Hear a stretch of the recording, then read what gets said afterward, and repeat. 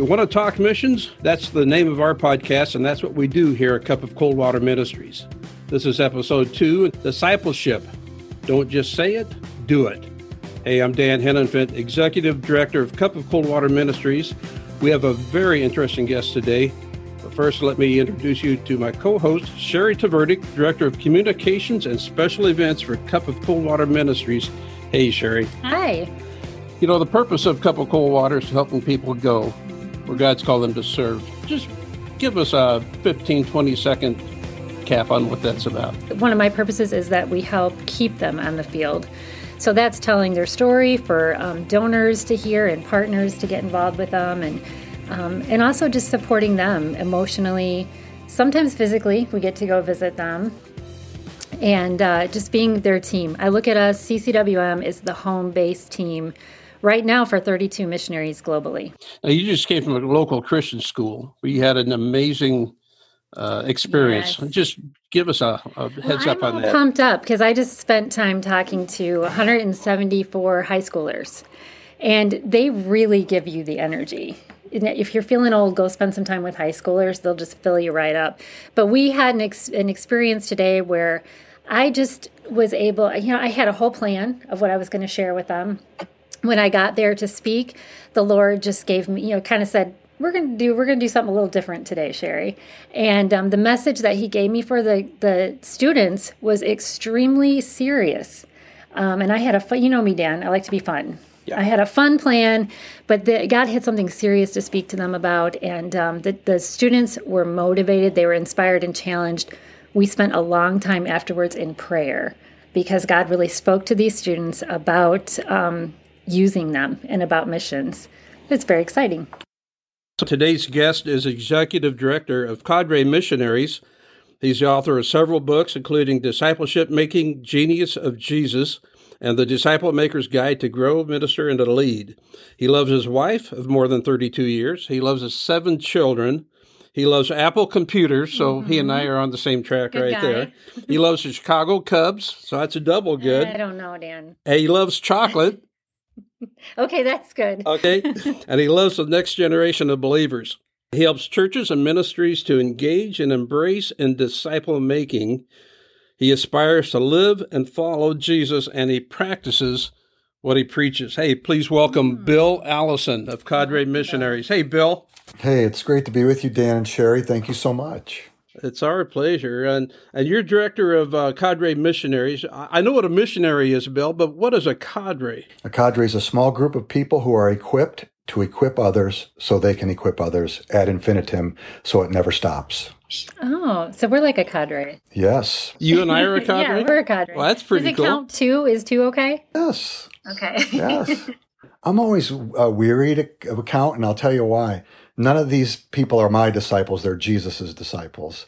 And I think you can count about 1 or 2, 3 generations. And if God's in it, they actually make disciples so much you can't even keep, only God can keep track of disciple making.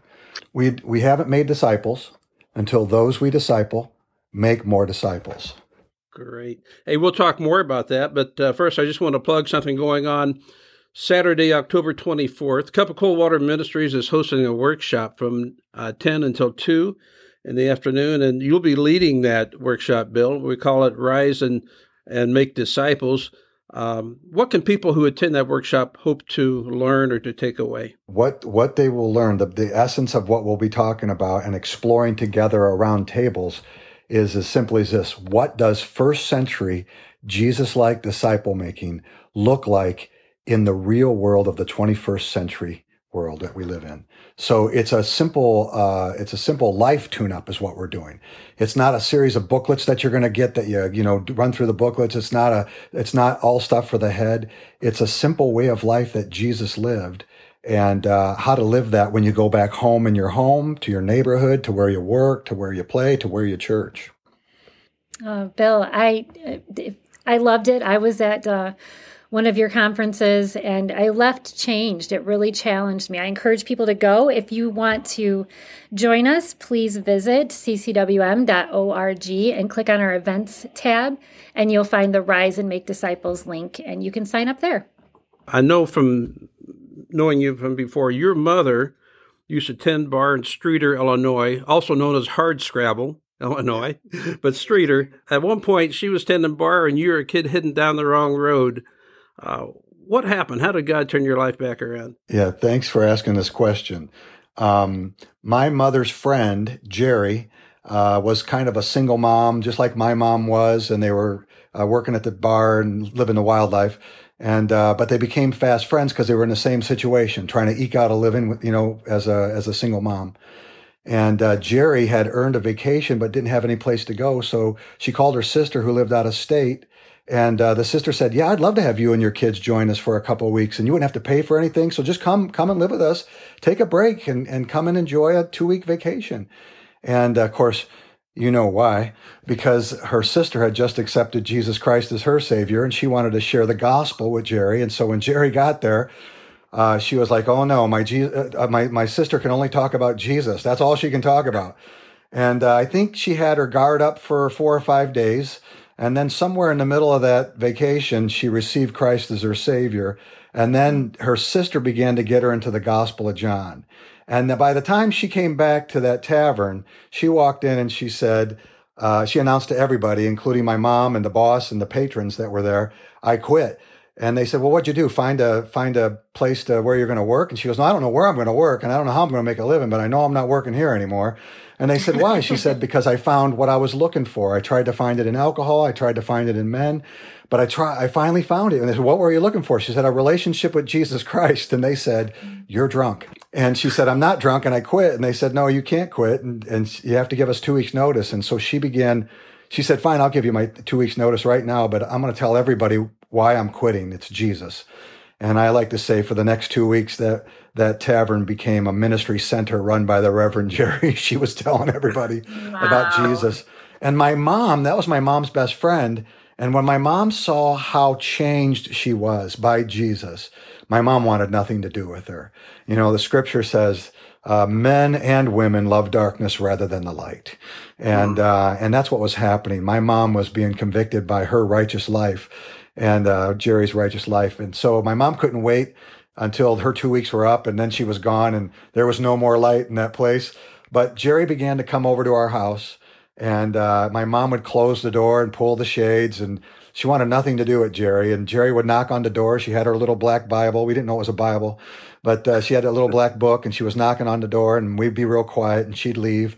About every 2 or 3 days, she'd pull in the parking lot. We'd close the doors, and she'd knock on the door, and nothing. One day she got to the house before we could close the door, and my mom, under clenched teeth, was so angry. She said, "Let's just let her in and hear what she has to say, and she'll quit bugging us." Well, that day they all sat down at the table and in the projects where I grew up, and my mom smoked and Jerry smoked, and they drank coffee, and I like to say the smoking evangelist led my mom to the Lord that day, and that's the history right there. I'm in the faith because of 2 ex-bartending women. How about that? My mom passed away last May, and I'm here to tell you she has a legacy that lives on through me and my sister. So you were just a kid then, right? I was probably 7 or younger. It's Wow. a little fuzzy for me. I asked my mom; she was trying to remember too. And so, but at 15, by the time I went to church with her, and when she was first saved, and I was like, I hope I don't ever have to go to church again. It was just too slow for me. I was probably ADHD and all those other things that they didn't label you with back then. But I was like, I got to get out of church. So I started sleeping over my friend's house on Saturday nights, and that pretty much lasted me till I was 15.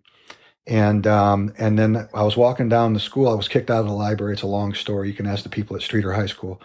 But I heard somebody yelling, "Praise the Lord." And I looked down the hallway, and there was these kids making fun of these other kids. And there were 2 Christians who were carrying their Bible with them at our public school. And lo and behold, they were standing up for Jesus Christ in our school. And when I saw that, I was not open to the gospel before this.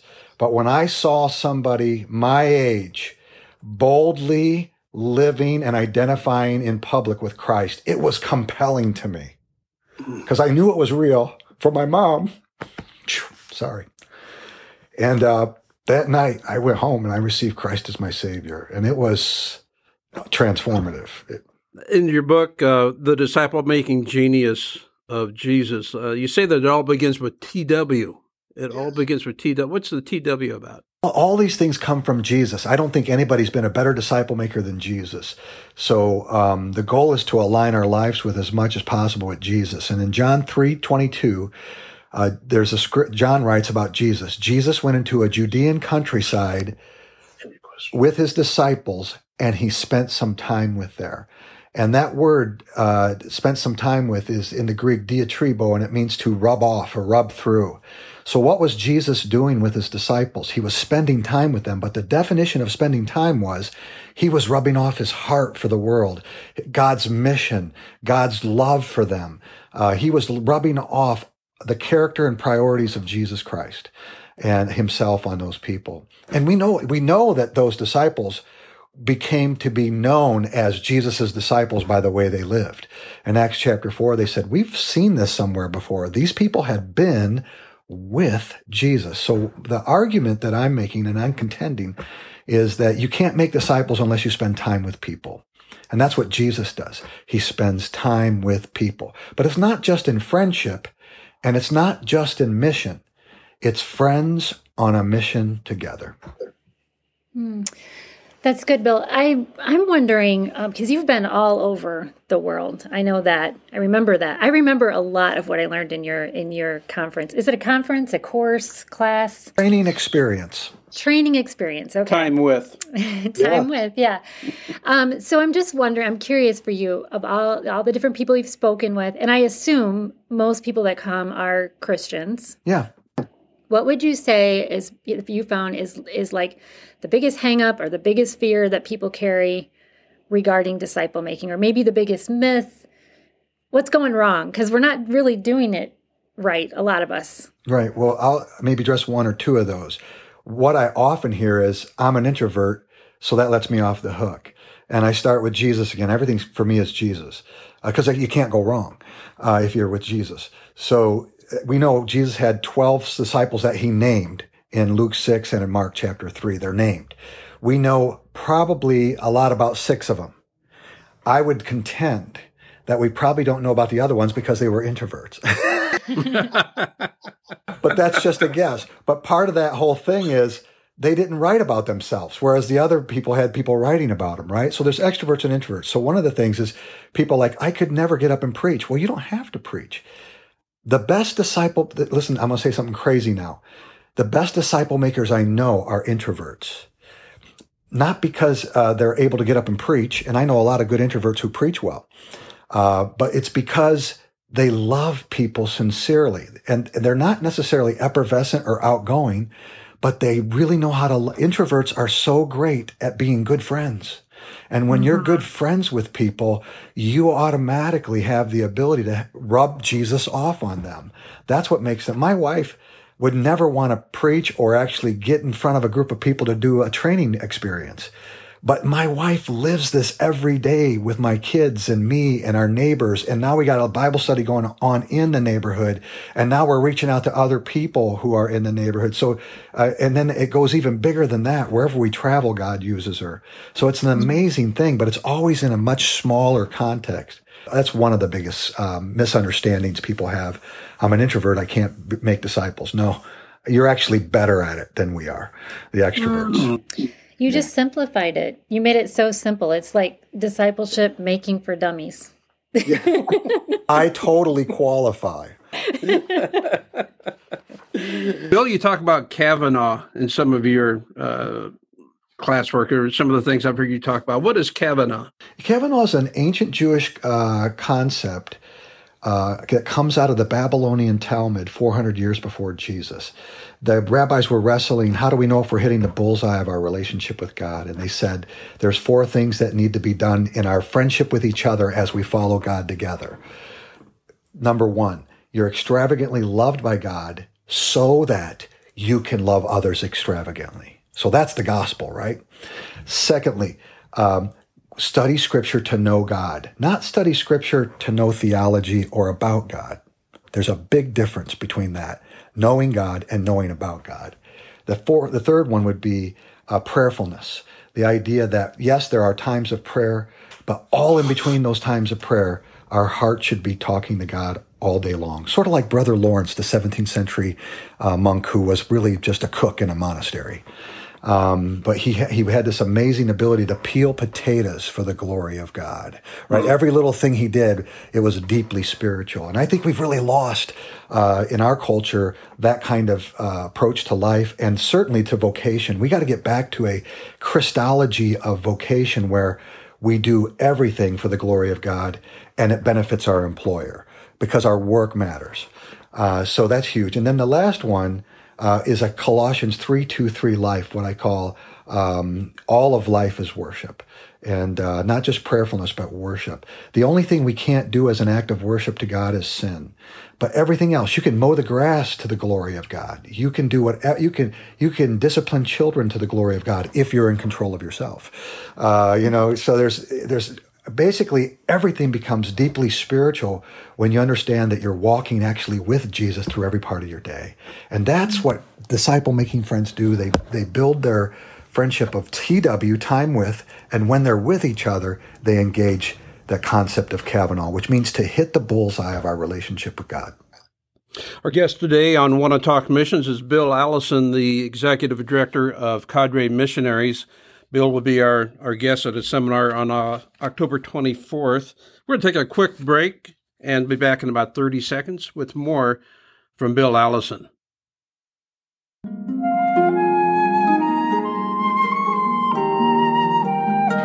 The book One Baby for the World, 24 Days of Advent from a Missions Perspective, takes you on an unforgettable Advent journey seen through the eyes of missions.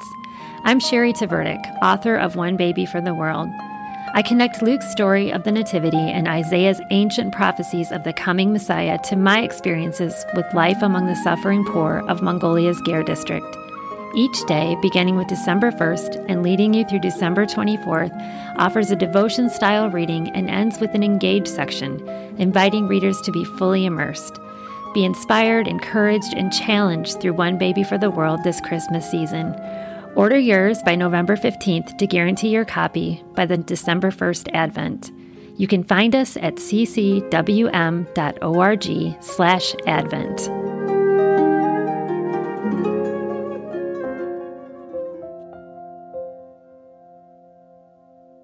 Today on Want to Talk Missions, our guest is author, teacher, and disciple maker, and executive director of Cadre Missionaries. That's Bill Allison. I'm Dan Hennenfent, and my co-host is Sherry Tverdik. Can I interrupt you for a second? You always do, Sherry. Go I know, right ahead. it's my spiritual gift. It's your gift. But Bill, so I have this little trick that I like to do. I like to, when I meet believers, especially believers that are really out there disciple making, I try to imagine what disciple or apostle they would be. Okay, like who do they remind me of? Mm-hmm. And for Bill, you remind me of Barnabas, because remember, Barnabas was like the encourager, right? And yes. The time that I spent with you during the training experience, you were so encouraging to the church, but I took it personal. You encouraged me. So Bill's our modern day Barnabas. Is that okay if I call you that? I've been called a lot worse in my life. So that's awesome. Would you tell us what I call the miracle at Goofy Ridge, the amazing story of Goofy Ridge? Yeah. Okay. So the best disciple making pastor I know is a guy that nobody will ever find. He's out in the middle of the cornfields in Delavan, Illinois. And his name is Steve Wagner, and they call him Pastor Steve. But I give the moniker crazy to people that are really living a Jesus-like disciple-making way of life. And when I met Steve, I renamed him Crazy Pastor Steve, because he started in the middle of the cornfields out there 15 years ago with a church plant. And he basically started, he was challenged by his 5-year-old son to reach out. It's a great story, to reach out to the trailer parks and in that area. And he didn't want to do it. He was scared. And his kids really kind of challenged him on that. And they were kind of leading him in this whole thing. And he got to know people out there. Well, that began this whole ministry. And this is what I love about it. If disciple making can only happen in rich suburban churches, which I'm not against, but if it can only happen in those contexts, it's not very, it's more American than it is Jesus. So you can tell something's really a lot like Jesus when it works in a bunch of other cultures. If it's simplified to come right out of Jesus, then it works wherever you go. And that's the thing. That's why we're talking about him here today. We were the uttermost parts of the world, right? America wasn't even on the map, right? When Jesus uttered the Acts 1:8, going to all the different parts of the world and the uttermost parts of the world. So Steve had a friend, a brother-in-law, that came to visit him, and they worked in these trailer parks. And then he asked Steve about this place called Goofy Ridge. Goofy Ridge, by all accounts, is the biggest meth town in this part of Illinois. And it has a history with the mafia. Al Capone supposedly had a place out there. And really there's a lot of interesting things happening out there. I mean, it's really there's a lot of craziness out there. And so he was talking to his brother and his brother-in-law, and his brother-in-law says, "We got to go out to Goofy Ridge." And crazy Pastor Steve said, "I don't think we could really make a difference out there unless somebody would decide to live out there." And so his brother-in-law started this thing called Abide. And it's the group that works at Goofy Ridge now. And they've been out there 5 years. Abide is a biblical integration of evangelism, disciple making and evangelism. Abide, a biblical integration of disciple making and evangelism. And that's crazy Pastor Steve's thought. And he pulled all these 18-year-old type kids, and they took a gap year, and they've been planning a church out there with a guy who had a heart for that place, who had some mafia connections, but became a Christian. Wow. They actually met out there for many years, and then 8 different churches got together and built them a little building. Doesn't look like a church, but that's where they have the church. And my daughter this year, my 18-year-old daughter, is a part of the Abide group. They've got a first group of 4 girls who are 18 out there. So they got the guys and the girls out there working out there. And so we're very much tied to the disciple making and evangelism that's happening out at Goofy Ridge. Almost every week I get a picture, and all these guys, all these 18-year-old guys and these young ladies now are in our disciple making learning community that we meet with one day, a whole day together each month. And we study the very things that we learned from Jesus about disciple making. Whatever we gave them, we taught them, they are passing it on to others. Now there's a homeless guy out there who came to Christ, and he's actually working in the ministry. So now we're on 3 or 4 generations of disciple making coming from these kids. It's pretty doggone exciting. And what I love about it is it's one of the hardest places to be. And if it works there, it'll work anywhere. In a town like Goofy Ridge. Hey, Bill, I'm holding your book. It's called Disciple Maker's Guide to Grow, Minister, and Lead. And I'm noticing on the cover, you've got a railroad car with a lemon the size of my house, an ear of corn that takes a whole flatbed to. What's with the cover, the lemon and the ear of corn? Jesus said to his disciples, "You will glorify me by making much fruit." And he even said you would do greater things than I. And I think greater in the scope of disciples who make disciples who make disciples. And that's the beauty of having a whole lifetime to give to it. You know, Jesus really gave it 3.5 years with his disciples, and they're still making disciples. Our whole legacy comes from them. How much more can we if we give our whole life to it from the moment we become Christians, you know? So the idea is that there is this at least 3 generations of disciples who make disciples who make disciples. You know, our country is in this mess today, and I believe this. You know, paganism, doesn't it feel like paganism is displacing Christianity these days? Well, in the first 300 years of the church, Christianity displaced paganism, literally. And so what was that about? Well, this is that movement of disciple making that took over relationship to relationship, person to person, family to family, and it spread so fast. And when you start getting, you know, when everybody receives and passes on what they've learned, like it says in 2 Timothy, find those people who will receive it and pass it on. That's when that gets crazy. But I'm afraid that in most of our Christian culture in America, we basically collect followers and then we teach them. And Jesus never only collects followers. He collects followers to do what? To equip them to become fishers. We haven't made disciples until those we disciple make more disciples. Wow.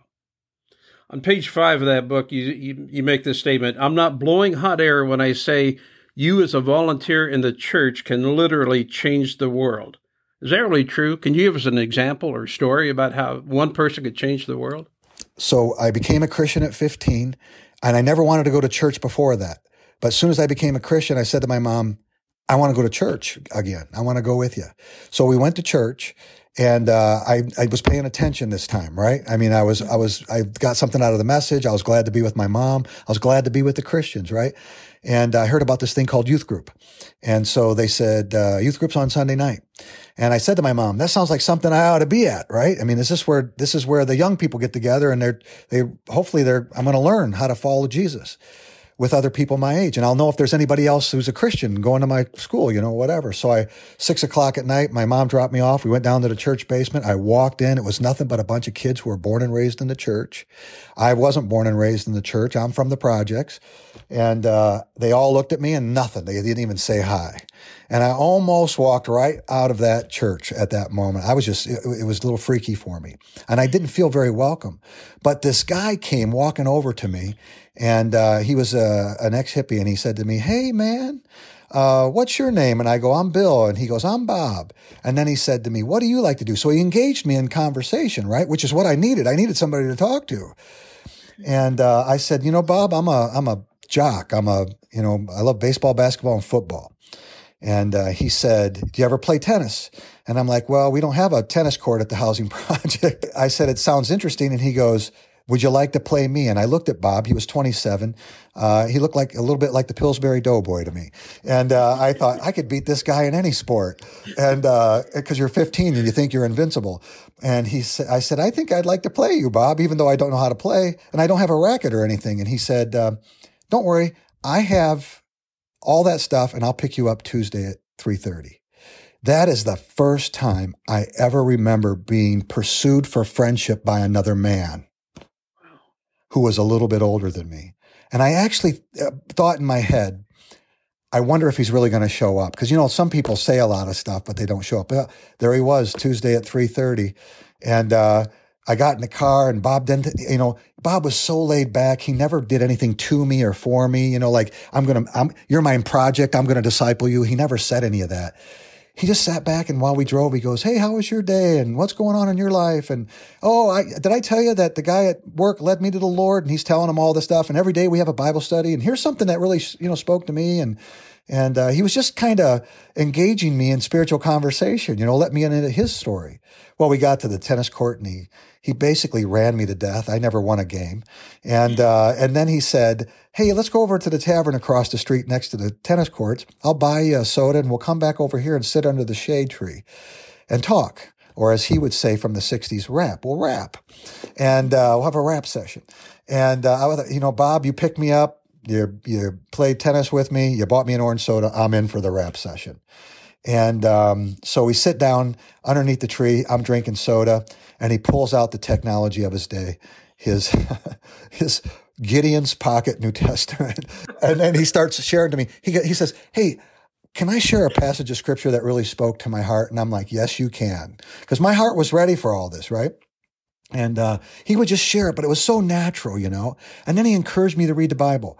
By the time I was done, Bob had prayed for me. I wanted to pray more. I wanted to read my Bible more, and I wanted more time with Bob.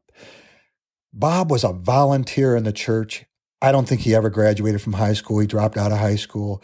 And you know what? When God got a hold of him, God gave him everything he needs for life and ministry. You get the Holy Spirit, you get the Bible, you get disciple-making friends from the church. And Bob is still my friend to this day. He lives in Streeter. I make trips back there just to be with him because I love him so much. And I am the product of a bartender and a volunteer youth leader who is now making disciples, who makes more disciples through my life for the glory of God. Wow. I could listen to Bill's stories all day. Here's an option. On October 24th, Bill's going to be teaching a seminar here at Pine Ridge Christian Center. That's about 70 miles south and west of Chicago. a little town of Norway, Illinois. And for those who'd like to come and be part of that day, October 24th, Sherry, how can they make that happen? Well, I hope they make it happen because you will be so filled up when you leave this training experience, just like you and I were. So, yes, go to ccwm.org, ccwm.org, and click on events, find the Rise and Make Disciples, and we'll probably soon have a picture of you up there too, Bill. And, well, you want people to come, so you might not want to. And we'll have you sign up in advance. We need you to register in advance so that we know how many people can come. And register soon because we are going to fill it. Well, Bill, thanks so much for your time today and for that little taste of what October 24th will be about. And God bless you as you continue to make disciples. Hey, we'll have fun, and I look forward to it. You've been listening to Want to Talk Missions, a production of Cup of Cold Water Ministries. Our guest has been author and disciple maker Bill Allison of Cadre Missionaries, and the website there is cadremissionaries.com. Please leave a review, and we'd love it if you join us on our Facebook page. And our website is ccwm.org. Want to talk missions?